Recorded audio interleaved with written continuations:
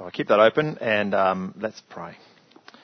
Heavenly Father, we do thank you for these words of yours, and we thank you for your wonderful gift to us in Jesus. Help us understand these words now in his name. Amen. Have you any of those little nervous habits, such as twisting your handkerchief or playing with your ring? These may be a sign of your jangled nerves. So asks an advertisement from 1934. Remember, the advertisement goes on, if you smoke Camels, you can smoke as many as you want, for Camel's costlier tobacco never jangles your nerves. Isn't that wonderful? If you have a bad habit, then you can smoke Camel cigarettes, and that'll take care of the bad habit for you. Isn't that wonderful news? In hindsight, how do you think this advertising campaign looks, looking at it 70 years down the track, 80, 90 years down the track almost? Probably not so crash hot, right? It comes across, this is not actually the ad that I was reading from, sorry, if you're looking for the words, but you'll notice here that this poor lady is too tired for fun, and then she smoked a Camel, and she's all happy. It seems a little bit off to me, a bit unfortunate that when trying to cure a bad habit, a cigarette company is saying that they have the solution. But it got me thinking this week. I was thinking about bad habits, and I was thinking, what are the kind of the bad habits in life that aren't necessarily needing to be broken? Like twisting your hanky or playing with your ring. Does anyone do that? I do that all the time. Anyone else? No, I shouldn't have said that. Now you're going to watch me every time I'm speaking. I'll have my hand, whenever I put my hand here, you'll notice I'm playing with my ring. Can't do that now. Just put it firmly in my pocket. There we go. Okay, there we go. Past that. But I read a study from, or an article, from University Health Department, and they were saying there are some bad habits that we have in life that aren't actually necessarily bad for us. For example, fidgeting, whether with your ring, or is anyone a fidgeter, tapping your feet, and that's actually okay to fidget. Okay, that's fine. There's nothing wrong with that. It may annoy other people, but it's not bad for you in particular. You may end up without any friends because they're also annoyed by your constant tapping, but it's not bad for you, okay? It's not bad for you.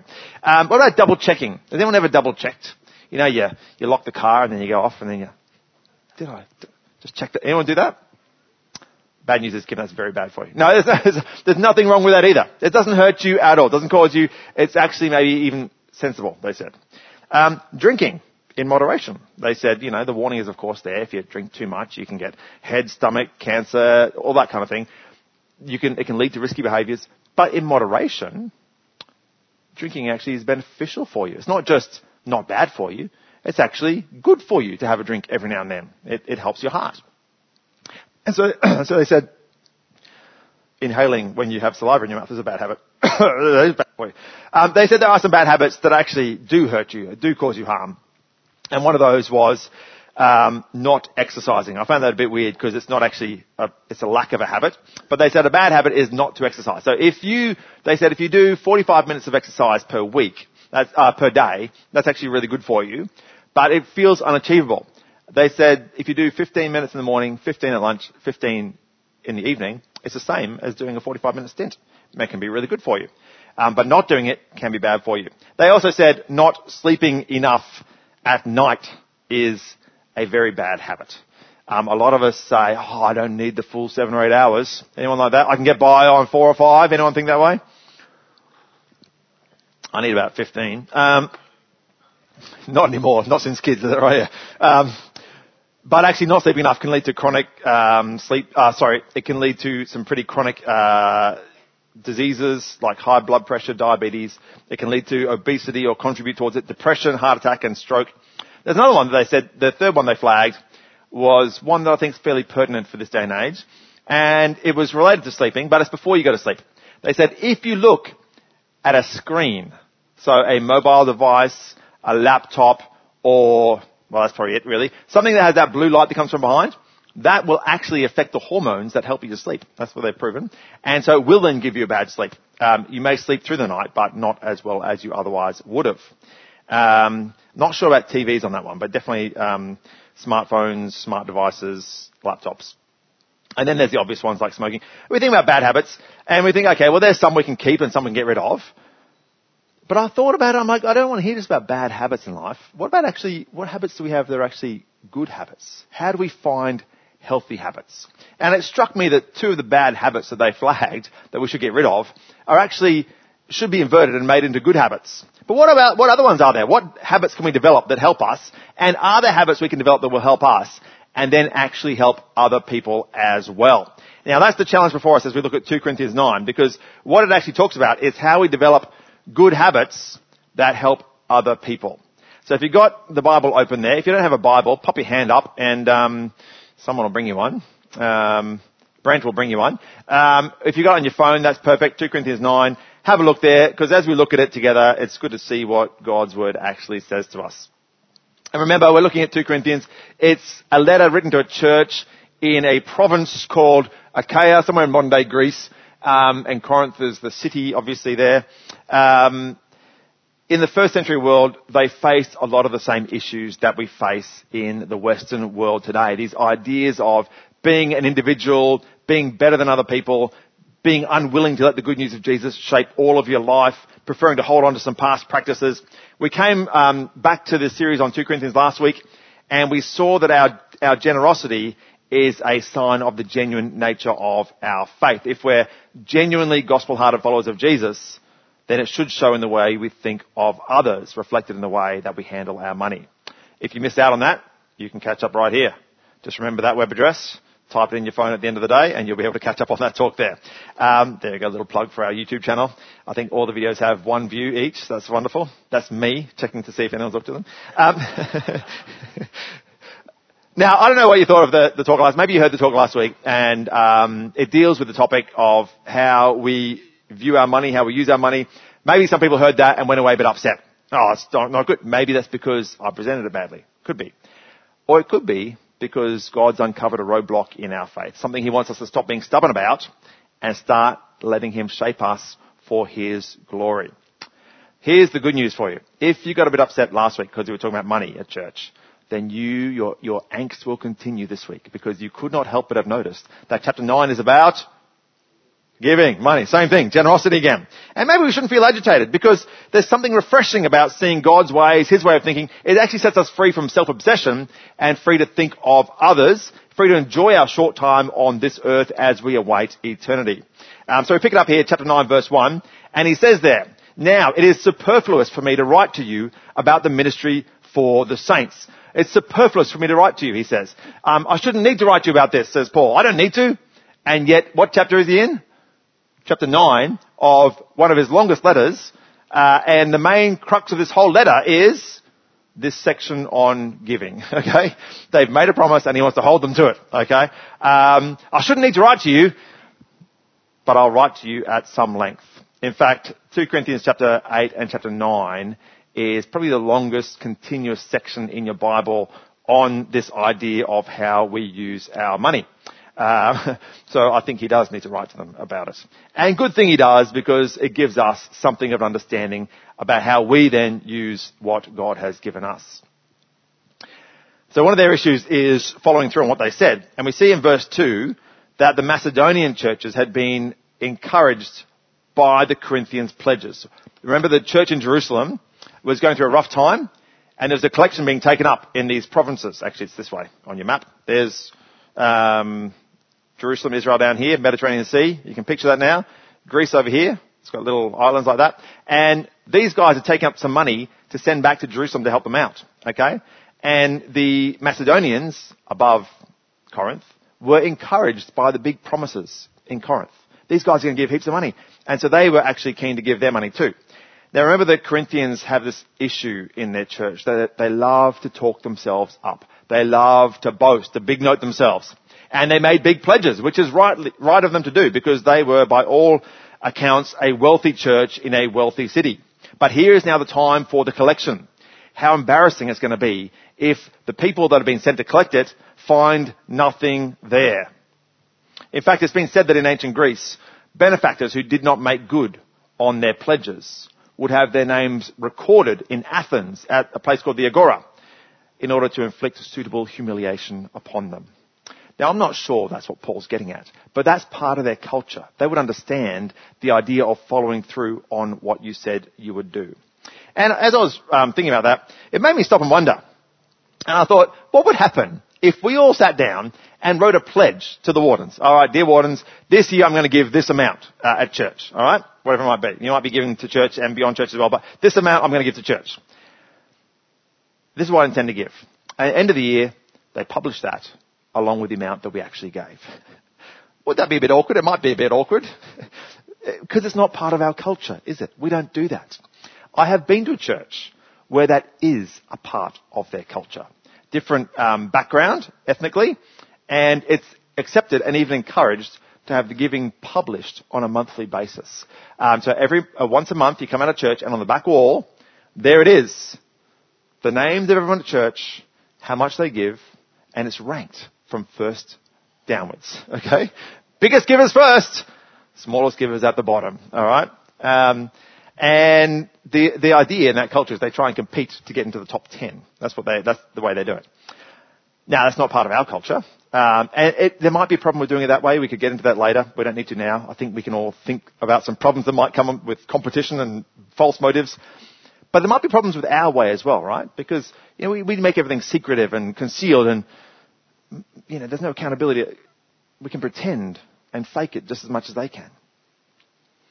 And it might be good for us to try a different way, just once, to make us see what our way is like. We've got a slide coming up, and the next slide is going to show, we're just going to try it a different way. It's going to show everyone's giving, okay, ranked from first downwards. I've got a slide, I'm serious, I'm about to click it.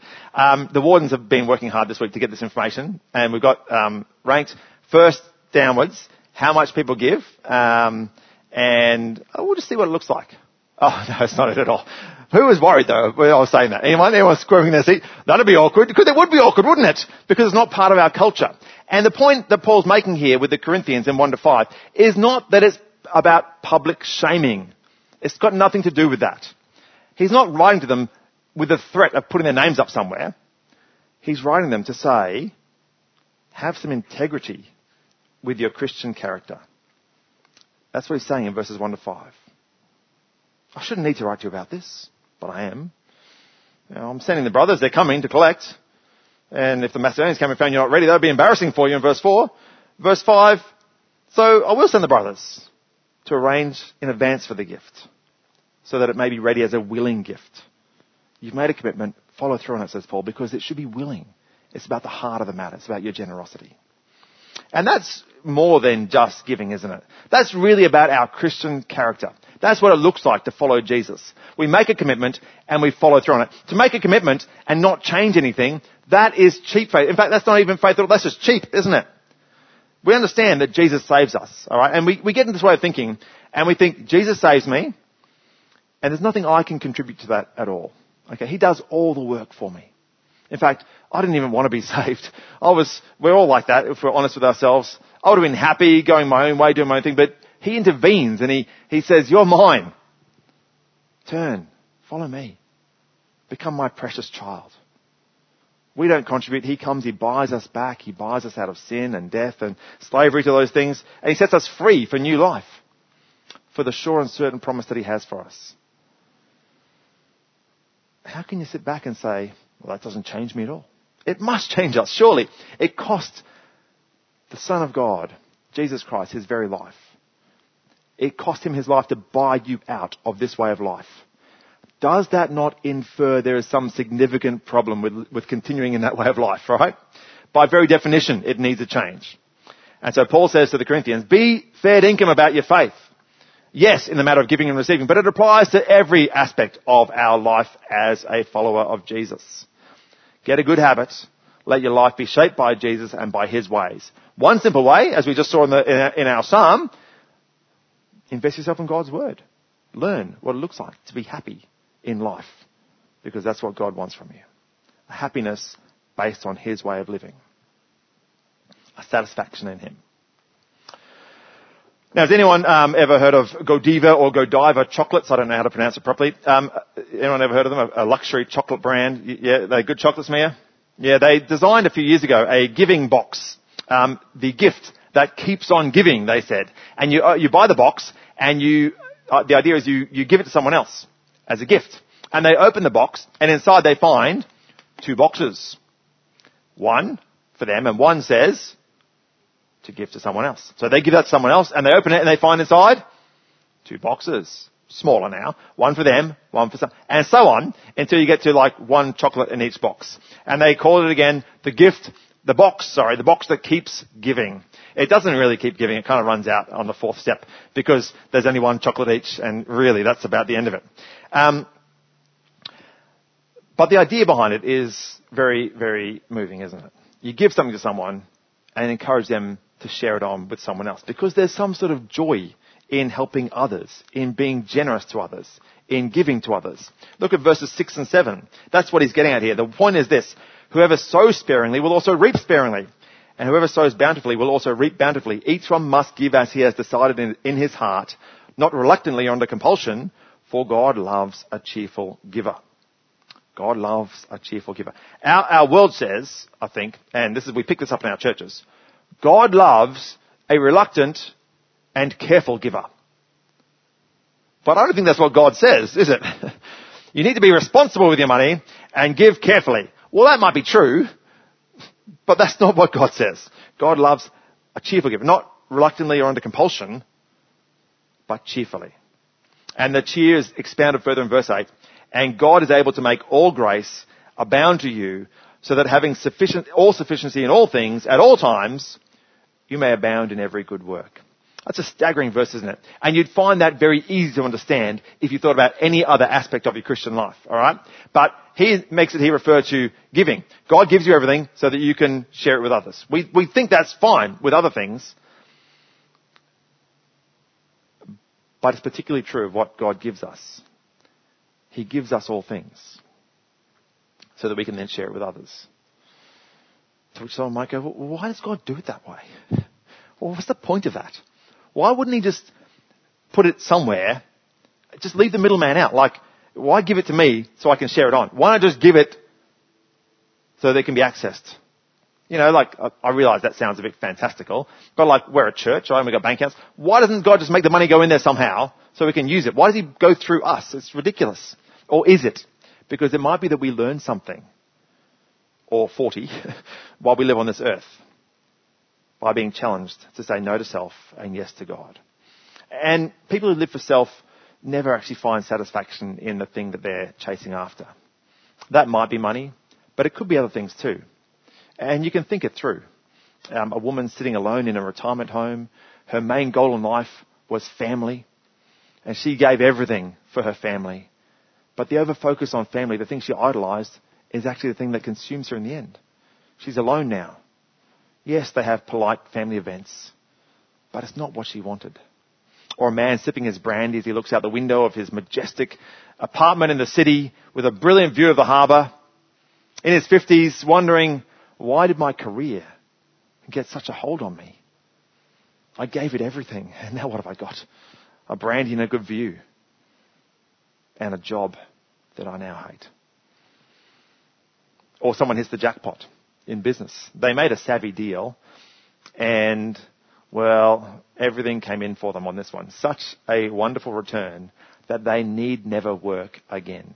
And so this clever person says, I'm not going to be ridiculous with it. I am now going to build myself a nice house, and with my abundant excess, retire immediately and enjoy all the good things that I've laid up for myself.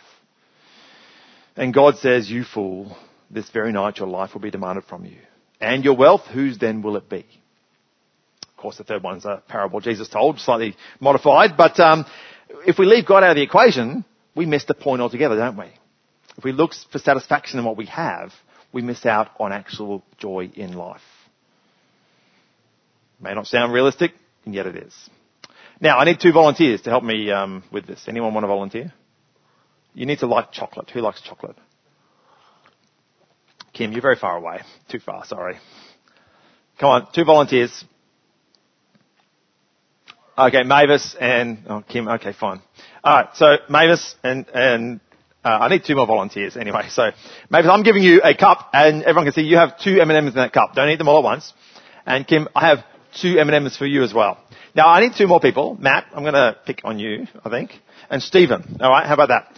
And I'm going to give Matt and Stephen a cup. And Stephen, you got 15 M&Ms. Now, I'm going to give them to you, but before you tuck into them, you've actually got the choice. See, Kim Jong and Mavis haven't got a lot, so you can give them some if you'd like. Would you like to give them some? Sure. You give them, how many do you want to... I'll go and do it for you. How about that? You just tell me. How many do you want to give Kim Jong? No, not 15 to Mavis. You're going to give 15 to Mavis. All right. All right. 15 for Mavis. No, you can't take his cup. That's his cup. You're getting his M&Ms. So there you go. All 15 for you. Now, Stephen, because you were so generous, you were very generous. What you didn't know is that I have a whole packet here. I'm going to give you 30 M&Ms. 1, 2, 3, 4, 5, 6, 7, 8, 30. There you go. More, you can't. They're yours now. All right. Now, Matt, I got 15 M&Ms for you. Same deal. You can keep them. You want to give them all to Kim Jong? All right. There you go. You can't. These are yours. Sorry, no. Okay. There you go. So I think that pretty well illustrates something that we struggle with. Have a seat, Steve. Thank you. It's finished now. It illustrates something that we struggle with in life, and that is the idea that we should get what we think we deserve. Matt, how many M&Ms have you got right now? None. You gave them all away, and you're now... I should have given you back your cup. I'm sorry, Matt. It was really stuck at me. You did give them all away, so you have an empty cup now. Well done. And we think that what we deserve is what everyone else has. Stephen gave away 15 M&Ms and received back 30. Well, or so. He got a whole stack, and Matt gave away 15 and got back. And we're outraged. And we're like, God, that's not fair if that happens. It's not fair at all. He's trying to trick me. He wants me to give away my M&Ms and I don't get anything back because I deserve to get back whatever I gave away because that happened to someone else. But that's a mistaken way of thinking, isn't it? It's not what giving and receiving is all about. That's not how it works. That's making bargains and saying, I deserve because I gave. And we think that way because, let's be honest, we're inherently selfish and we have been from the earliest memory we have, okay? From our earliest days, we know that we are inherently selfish. I was speaking to a bloke and he had a 3-year-old and a toddler. And he was trying to teach his 3-year-old to share with the toddler, right? And he was telling me proudly about his methodology. And I apologize if any of you have used this methodology because I don't think it's very helpful.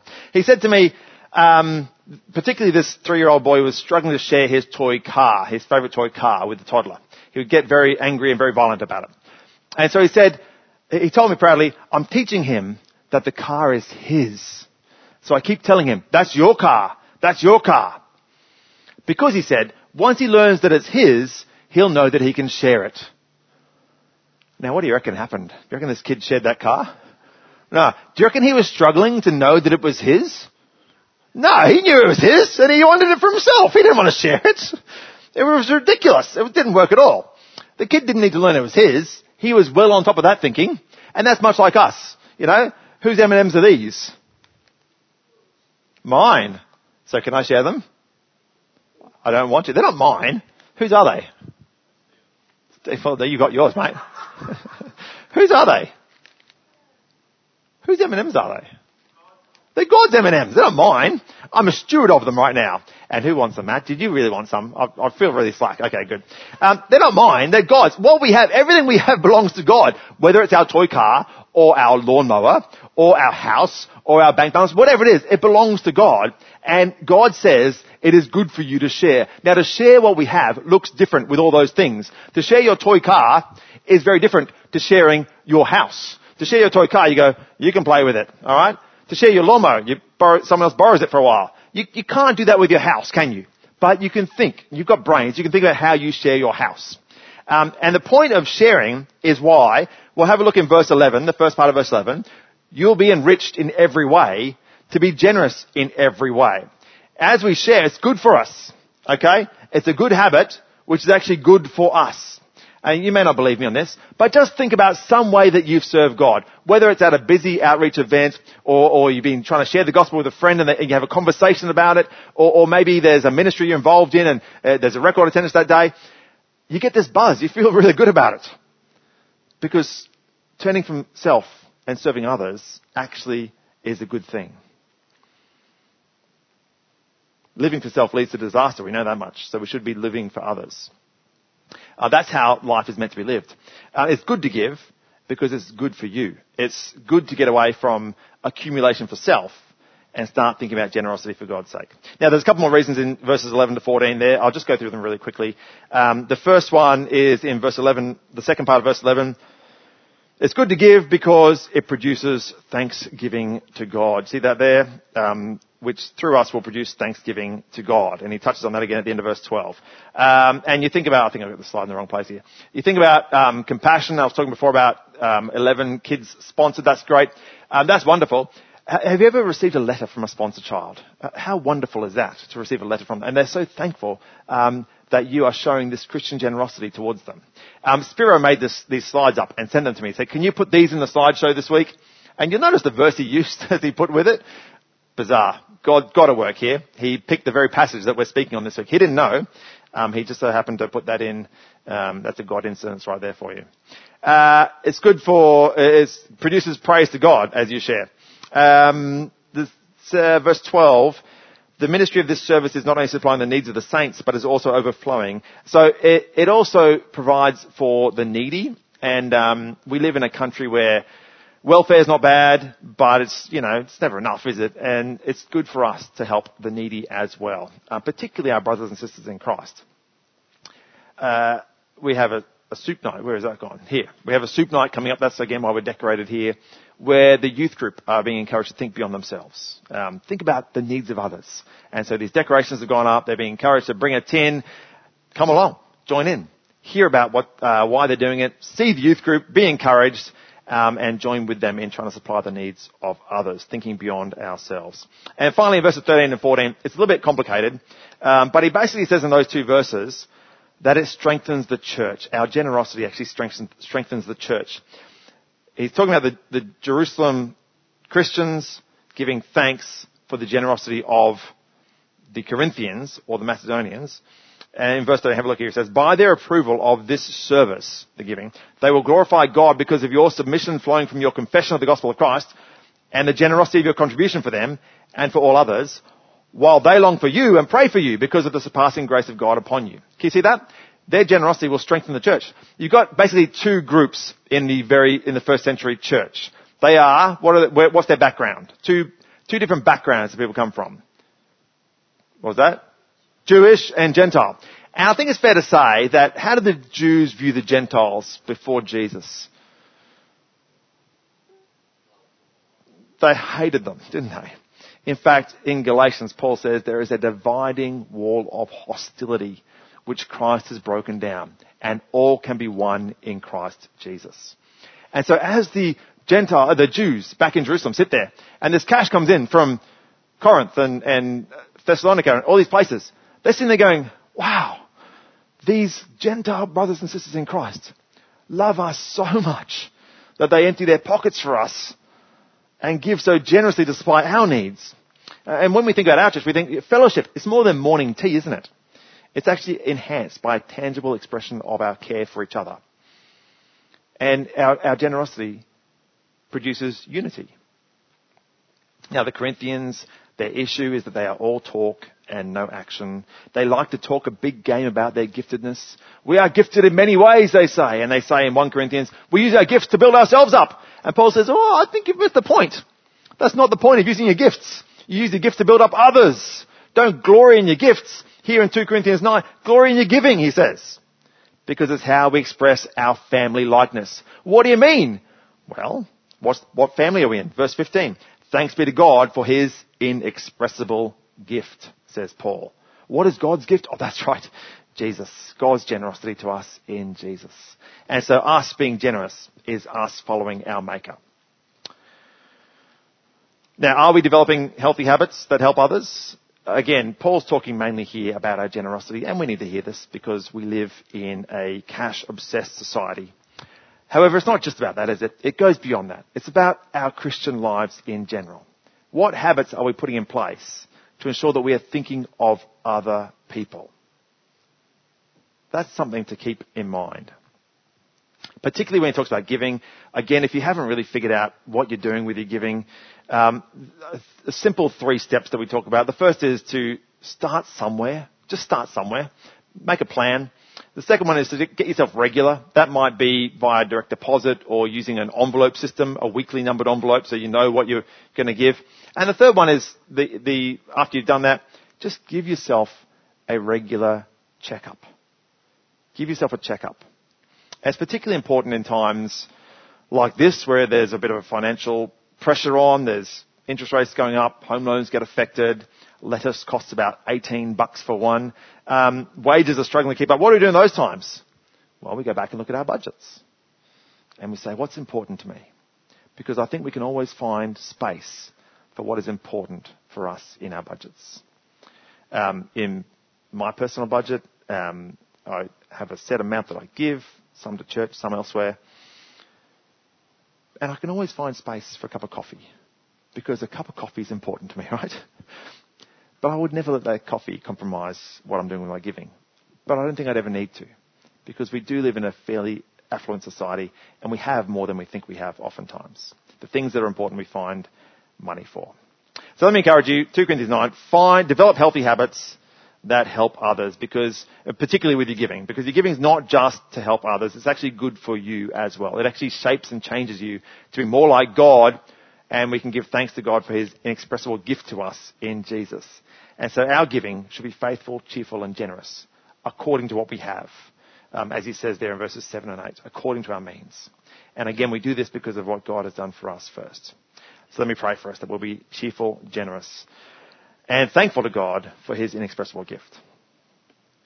Heavenly Father, we thank you for your Son, our Saviour. We thank you that he spurned the shame, and for the joy set before him, died a death, even death on a cross. And thank you that we have been redeemed, bought back by him at great personal cost. Help us now, Father, to be those who don't look to our needs, but to the needs of others. Help us express our unity in what we can contribute to each other, both financially and in our service of each other. And we pray this in Jesus' name. Amen.